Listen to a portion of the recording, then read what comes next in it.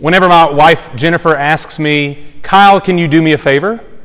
My natural instinctive response is, sure. I don't ask questions. Sure, she's my wife.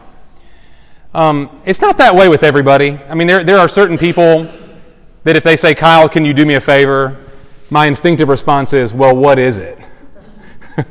Give me some details here before I just blindly agree to go kill all the rats in your attic or whatever. Tell me what the favor is, then we'll see. And I think a lot of us are that way. But before we step into something, we like to have a fair idea of what we're stepping into, right? What am I getting into? What are the details? It doesn't really work this way with God. I mean, first of all, God doesn't ask favors. He issues commands. But if you think about it, when God calls a person to obey Him, to follow Him, to go and do something, God doesn't always give a lot of details up front. It's just kind of the way He works. If you think about it, if you remember way back in Genesis, God told Adam and Eve, you do not eat from this particular tree. He didn't tell them why it was forbidden. He just said don't. Later on in the same book of Genesis, God told Abraham, leave everything and go to a land that I will show you. But God didn't tell him specifically how to get there. He didn't draw a map for him. Abraham had to leave, and God showed him along the way. And that's called faith. In everything that God calls us to do, if He doesn't give us all the details up front, it's because God calls us to live by faith and not always by what we can see. And thankfully, all the Bible is full of people, wonderful examples of those who obeyed God even when the future was unclear to them, even when things were unseen. But the story of Jonah is actually very different. Jonah knew what God was calling him into. He just didn't want to do it. Jonah, for context here, Jonah lived about 750 years before the birth of Christ. And he was a prophet of God, one of the prophets. To be a prophet was no small thing. It was a high privilege, a huge responsibility that God would entrust to specific men, certain men, His word to go and declare to the people of Israel God's message. Okay? But Jonah's story begins very much unlike most of the prophets. Jonah actually begins with a shock. Because what we have is not a prophet of God joyfully obeying God's command to go. What we have instead is a betrayal. A betrayal.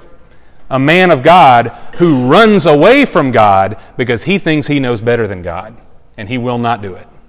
And watch how this story unfolds. We just read it a moment ago, kind of that chapter in its totality. Let's break it down a little bit here because it's really a fascinating story. We're not really going to touch on the fish portion of Jonah today. That's more for next week. That's the most famous part of the story, but really the story is much more. And look with me at verse 1 again. It says, the word of the Lord came to Jonah, the son of Amittai, saying, arise, go to Nineveh, the great city, and cry against it. For its wickedness, their wickedness has come up before me.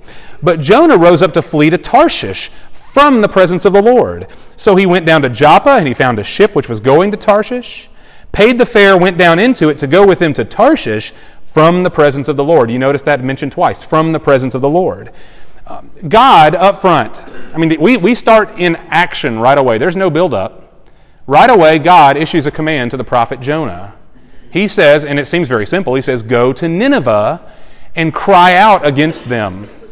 Proclaim to them their sin and their wickedness, for it has come up before me. It's boiled over. And God says it's time to do something about it. You go and give that message. Well, in response, Jonah goes as far in the opposite direction as he possibly can. Nineveh is east. Jonah goes west. And west, Tarshish, was to the Jews the furthest known western part of the world. It's the furthest part of the world they were even aware of. That's where Jonah decides to go, as far from the presence of the Lord as he possibly can. Now, of course, there's no such thing as fleeing from the presence of the Lord. Jonah should have known that. Psalm 139, right? We read it. But Jonah is dead set on avoiding what God has called him to do. So his running and eventually his sailing are for us an example of disobedience. He doesn't really think he can get away from God. He just doesn't want to do what God calls him to do. Now the question is why? You know, if you've ever read or heard the story of Jonah, he runs from God. That's terrible. But a lot of times we don't talk about why he would. I mean, what's motivating here? Is it just plain disobedience? No, there's more to the story here that we don't necessarily see right at first. See, God is not calling Jonah to do what most biblical prophets were called to do, which was to carry a message from God to the people of Israel. God's people. An Israelite prophet goes to God's people and speaks the message, right? But God is actually telling Jonah to do something different. He says, go to the city of Nineveh, which was the capital of Assyria, non-Jewish people, non-Israelites. This is the Israelite prophet going to a faraway place to a people who do not believe in or worship the God of Israel. Right? And so God tells Jonah to go to the non-Jewish pagans and tell the message to them. Now that's strange enough by itself, but what's interesting is that the Assyrians, the Ninevites, these were the hated enemies of Israel. These were not just some people group out yonder. These were the sworn enemies of God's people. They have been referred to, the Ninevites, the Assyrians, they've been referred to as a terrorist state of the ancient world. That these were people who were godless and cruel. They were a ruthless people. They ransacked other cultures and left no survivors. We would probably put the Assyrians in a similar category to ISIS of modern day or Nazi Germany. These were not good people who were slightly misinformed on some things. They were bad. They were a people who mocked God, and they did great violence to the people of Israel. Okay? And so for one, think about how dangerous a mission this might be for Jonah, for a prophet of God from Israel to waltz in by himself to this great city of Nineveh and call them all sinners and tell them God's judgment is coming. That might be a suicide mission for all we know. But it's even more than that. Why does Jonah turn tail and run in the opposite direction of Nineveh? It's because he knows what God is up to. He knows what God's intention in sending him to the city really is. This is not a mission of judgment. This is a mission of mercy. Jonah knows that God desires to forgive the Ninevites and bring them to repentance. We don't see that all today, but we see it more clearly as the book of Jonah goes on, that God wants them to repent from their sin and turn their hearts to Him. And Jonah wants nothing to do with that. He's dead set against that. Because in Jonah's mind, God cannot act this way. God can't be the kind of being that would somehow allow unrighteousness to go unpunished. That God would show mercy to wicked pagans, people who are our enemies. God can't be that way. If you were here last week, the last 2 weeks, we talked about the story of the prodigal son from Luke chapter 15. It's interesting that the prodigal son really has a lot of correlation to this story of Jonah. You know, the first part of the prodigal son is about a runaway son, and Jonah's about a runaway prophet. But really, more truly, what Jonah exemplifies here is the heart of the older son. The older son in that story was very devoted to God, but only to the kind of God who loves the good people and hates the bad people. Only the kind of God who does things fairly, where the good get rewarded and the evil always get punished. God favors Israel and He smites the wicked pagans. That's the God that I worship. See, that's Jonah's God. And so in Jonah's mind, the enemies of Israel should be dashed to pieces. They can't be forgiven. They can't be drawn to repentance. And that seems like that's what God wants to do. And so Jonah says no, and he runs the other way. Okay? He can't conceive of a God who would be gracious to these people. And so he refuses to give the message. Okay? And then he hops on a boat and he sails away. Okay? Now this is where the story really gets interesting. We're going to talk more about what we just mentioned as we go later, because Jonah's character comes into fuller focus, and God's mercy does too, especially in chapters 3 and 4. But here's where the story for today gets really fascinating. Jonah gets on this boat thinking he's going to, I don't know what he's thinking, but maybe I can get away from this mission that God's called me to. Verse 4, not so fast. The Lord hurled or threw a great wind on the sea, and there was a great storm on the sea, so that the ship was about to break up. Then the sailors became afraid, and every man cried to his God. And they threw the cargo which was in the ship into the sea to lighten it for them. But Jonah had gone below into the hold of the ship, lain down and fallen sound asleep. So the captain approached him and said, "How is it that you are sleeping? Get up, call on your God. Perhaps your God will be concerned about us, so that we will not perish." So God sends a great and terrible storm on the sea. It puts the fear of death upon every man, every sailor on that ship. Everybody is fearing for their lives, everybody except one. Except Jonah. In the midst of this storm, what is Jonah doing? He's gone down under the deck and he's fallen asleep. I wonder, looking at a story like this, how could anybody sleep in a situation like this? It's hard enough to sleep on a boat that's rocking on the sea. Some of y'all know that from being on a cruise or something maybe. But in a storm where the boat's threatening to break up here, we're about to die and Jonah's asleep. People have called this the sleep of sorrow. That it's perhaps what Jonah is experiencing right here is a form of depression where sleep is functioning as an escape from reality. That Jonah knows he is disobedient. He knows he is far from God spiritually. He can't get far from God physically. God's there, right? But Jonah knows that he's denying God's call upon his life. And in his depression, somehow maybe Jonah thinks, if I just close my eyes, then maybe God can't see me. And so he sleeps. And the captain wakes him up and says something interesting. He accuses him, how can you sleep in a moment like this? But then he says, call on your God. And you notice if you're reading it, your translation is probably like mine. Lowercase g, God. Call on your God. Perhaps your God will have compassion on us and rescue us. There's so much irony right here in this story. Jonah runs away from Nineveh. Why? To avoid the non-Jewish pagans. I'm not going to go talk to those people. Then he ends up on a boat full of what? Non-Jewish pagans. He's the only Israelite, the only Jew on the boat. Everybody else is the kind of person that he deems as wicked and unworthy, and the people that he's supposed to avoid. That's who he ends up on the boat with. And each one of them on the boat, they're crying out to their God. Now, there was this belief, and still in some parts of the world, this belief still exists, that there are a multitude of gods, a great many gods, and each man is crying out to his God because one of the gods, obviously, has sent this storm upon us. We need to find out who it is so we can appease him, and maybe we'll all be rescued here. Okay? It's also ironic, though, that everybody on the ship is very religious. Okay? Everybody on the ship is very prayerful. They're all praying, except for one, except for Jonah. Everybody on the ship is praying to their gods. Jonah doesn't pray a single time here in chapter 1. In fact, the pagan captain rebukes Jonah for his lack of prayer. Did you see it? You're asleep instead of calling on your God? Now, y'all, this stands as a challenge to us right here. It stands as a challenge to me. Jonah has every advantage in this story. Jonah is a prophet of God. Jonah knows the truth. Jonah worships the one true God, not a multiplicity of false gods, but the one true God who created the universe. Jonah knows him and worships him, and yet his behavior in the story betrays him. All of his knowledge, all of his past obedience perhaps, is doing him no good in this moment. Everybody else on the ship is more noble, more courageous, more sincere than God's prophet. The world, as it were, is rebuking the church right here. The Christian is the one who is failing the people who are acting in a way that is more noble than him. Rather than being a missionary to these people, Jonah refuses to even pray for their survival. He drops the ball. We can become like this.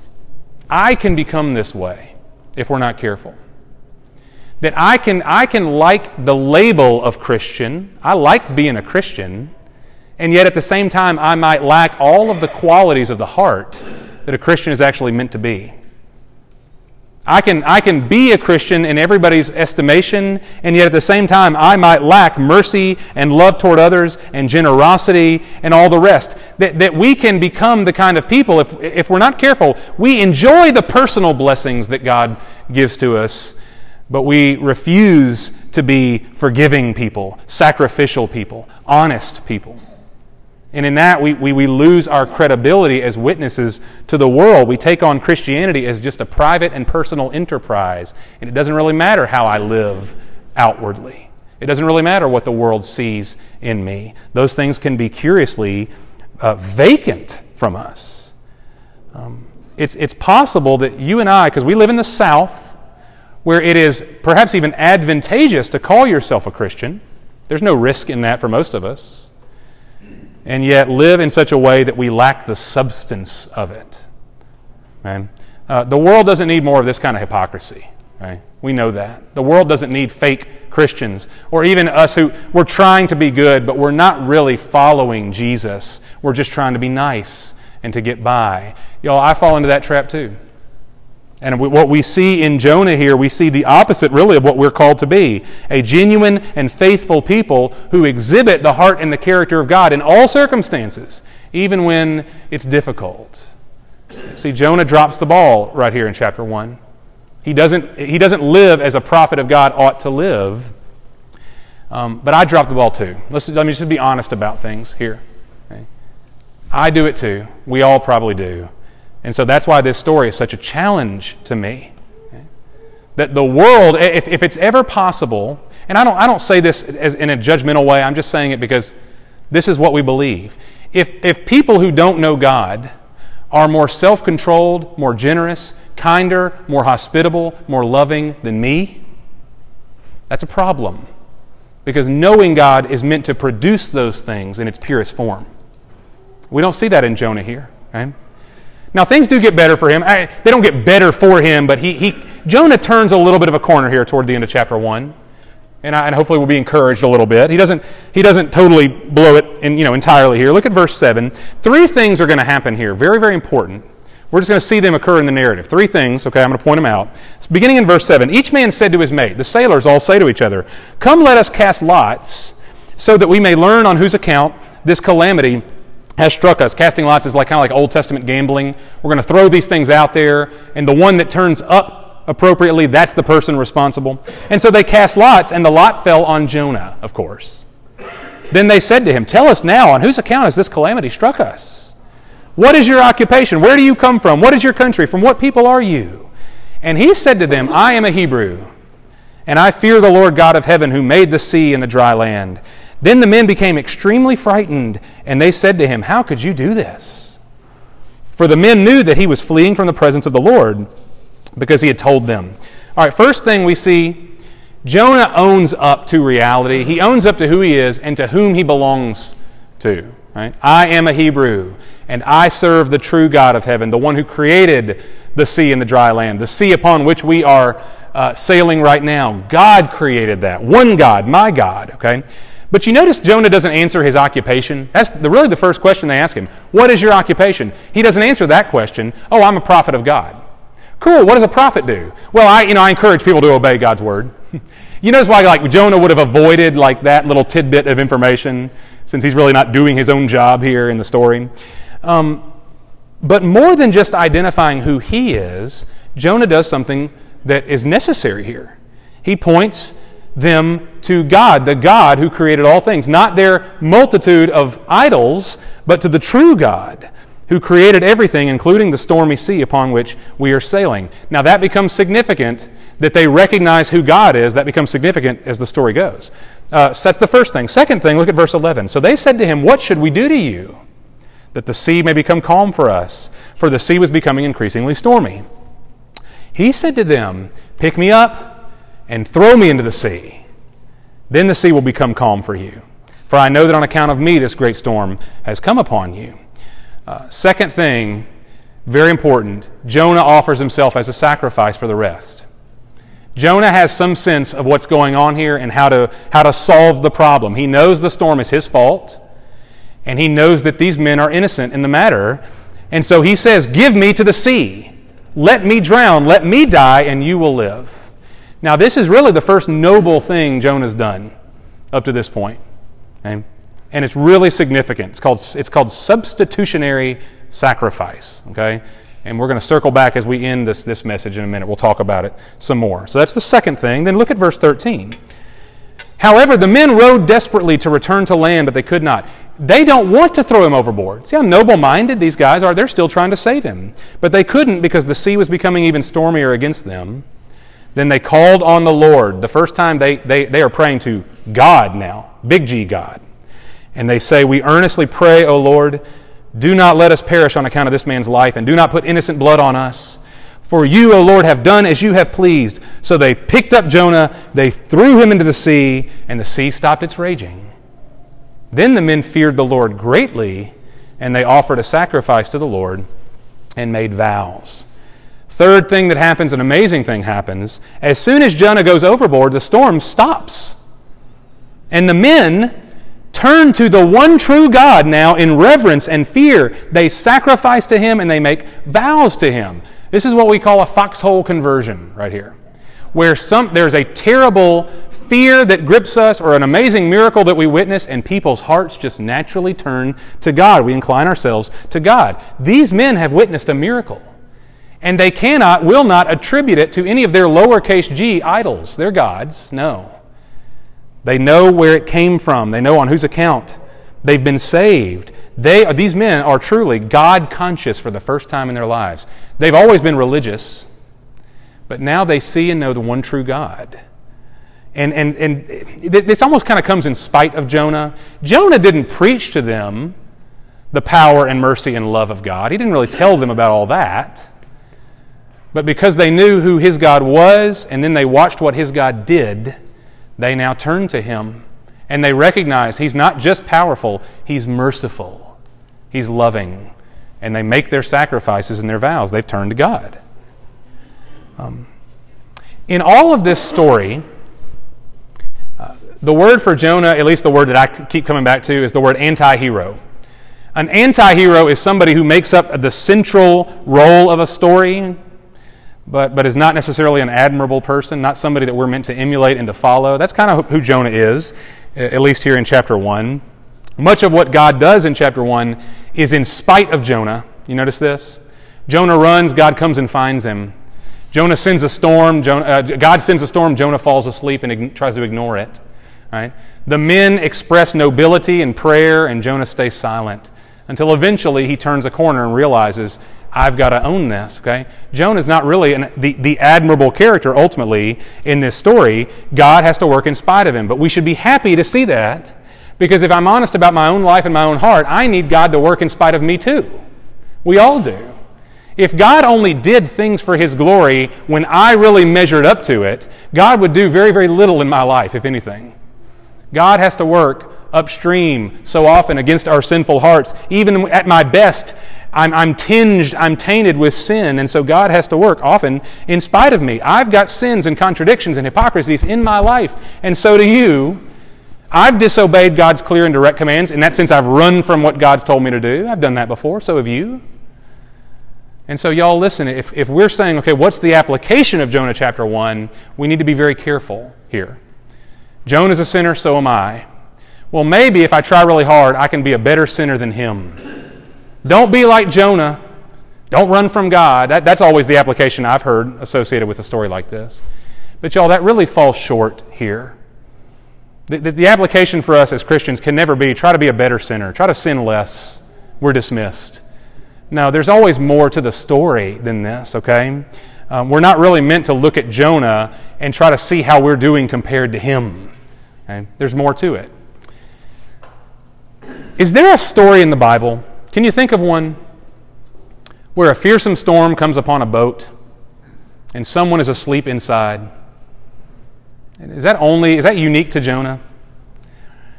There is a story in Mark chapter 4 in the Gospels. You don't need to turn there, but in Mark chapter 4, Jesus and his disciples get on a boat to cross the sea, and a great storm comes upon them, so much so that the disciples are fearing for their lives. They can't find Jesus, and what they realize is that he's down below deck asleep on a cushion, sound asleep. So the sailors, the disciples, come and rouse him with an accusation. Teacher, don't you care that we're about to die? Don't you care? Well, Jesus gets up. If you're familiar with the story, he gets up and he speaks to the storm as if it's a person. He says, hush, be still. And of course, the storm stops immediately. And the sailors, the disciples, are gripped with fear. And they look at each other and they say, who is this man that even the wind and the sea obeys him? What have we gotten ourselves into following him? This is God. All right? The parallels between these two stories are unmistakable, and they're not coincidental. There's no way this is an accident, y'all. That what we see in Jonah and what we see in the gospel account of Jesus, both Jonah and Jesus are asleep below the deck in the midst of a terrible storm, right? Both are awakened and accused. The captain accuses Jonah, the disciples accuse Jesus. Don't you care about us? Why are you sleeping?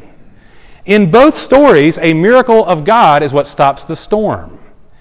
And then in both stories, the sailors are overcome with fear and reverence for God, and they turn in worship of Him. The story of Jonah right here is trying to point us to something greater, to something that is ultimately fulfilled in Jesus. Now, you say, wait a minute, there's one big difference in the story for sure. They threw Jonah overboard, right? That didn't happen to Jesus.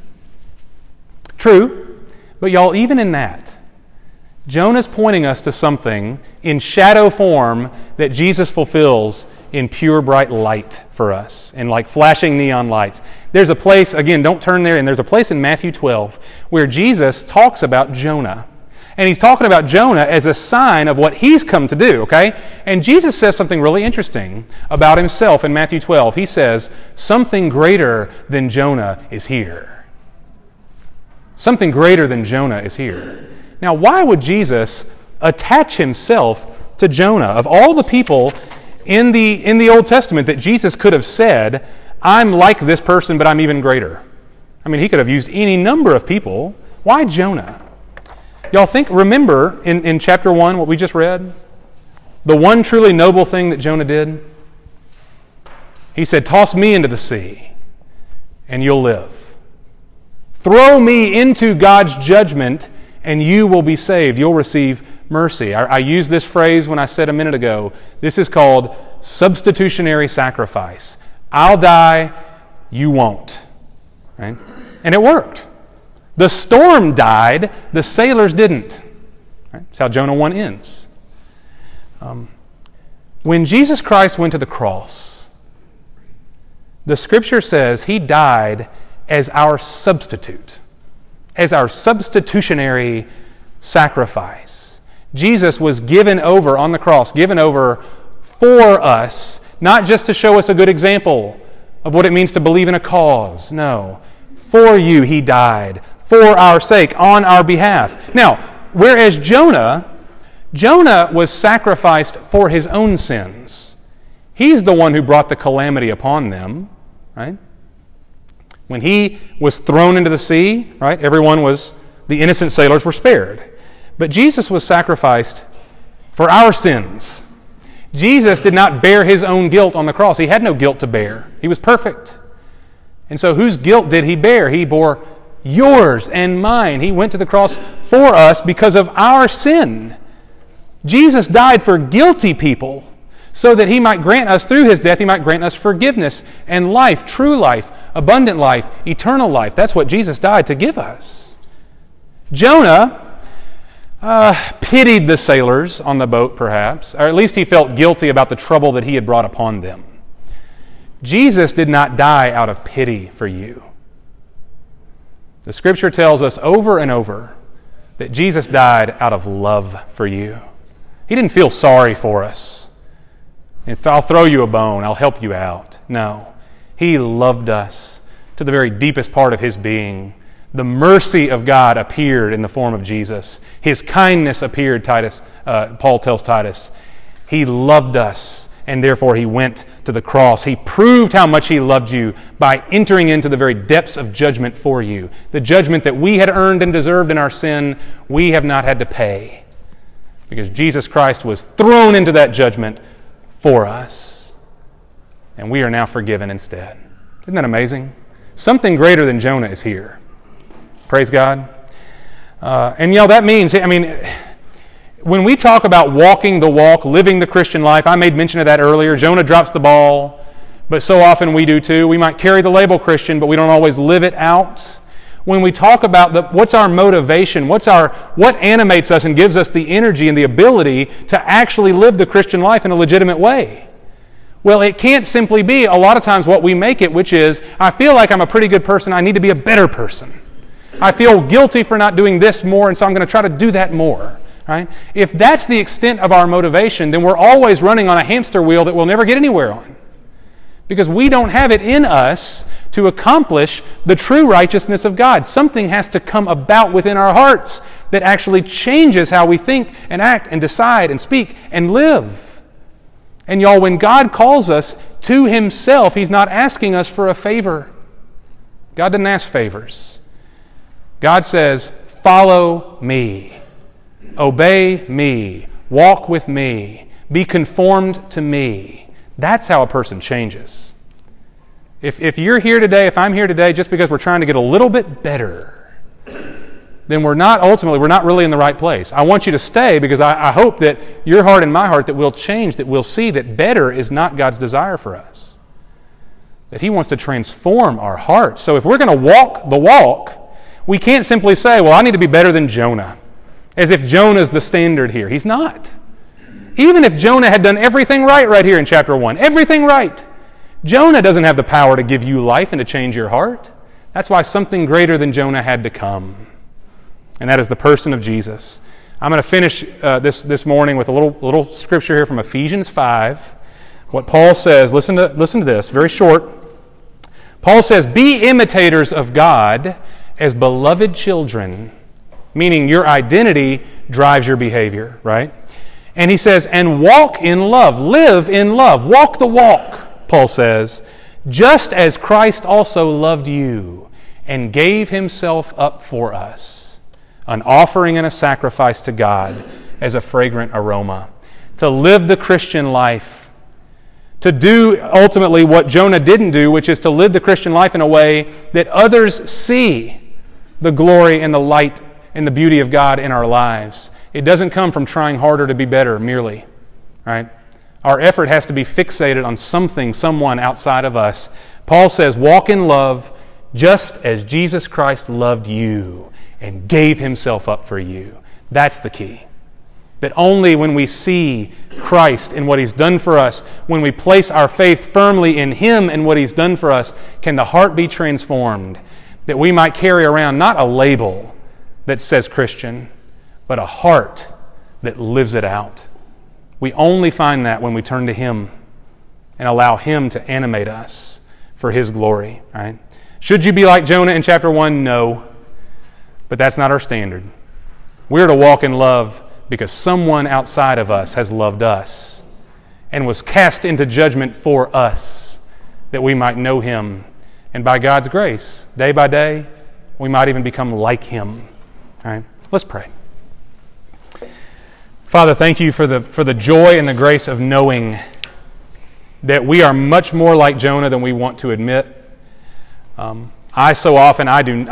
neglect the fruit of the Spirit in my own heart and in the way I live in the world. And if others would look at my life, perhaps in any given snapshot moment, they might not see what I would want them to see, what I hope they'd see. It might not be operating. And so, Lord, I pray that if that's true for us, I think it's true for all of us, that we just confess that we are full of contradictions and hypocrisy. We are, in many ways, perhaps just like Jonah, sometimes denying the truth that is in us. And so, Father, I pray that if that's true right now in any of our hearts, that we would not settle for just feeling bad and trying harder, but that we would look to Christ, the greater Jonah, the one who was given up for our sins, that our sins might be washed clean and forgiven, and the one who calls us to follow Him. That He is our standard, He is our example, and He's the one who empowers us to change. And so, Father, I pray this morning for my own heart, for our hearts, that if we're not walking the walk as we know we should, as we desire to, that, Lord, You would show us how to do it. That we would recognize that it's only as beloved children who have faith in Jesus that we're able to change. It's only as those whose standard of love is the love that we've been given through Christ. Lord, fix our eyes, our hearts on Jesus, that we might live lives that reflect Him and not just a shinier version of our old selves. Father, don't just make us better today. Make us different. Change us. Let the lesson of Jonah be our lesson, that sacrifice has been made, not just to save us temporarily, but eternally, and to make us new. Thank You for that. In Christ's name, amen.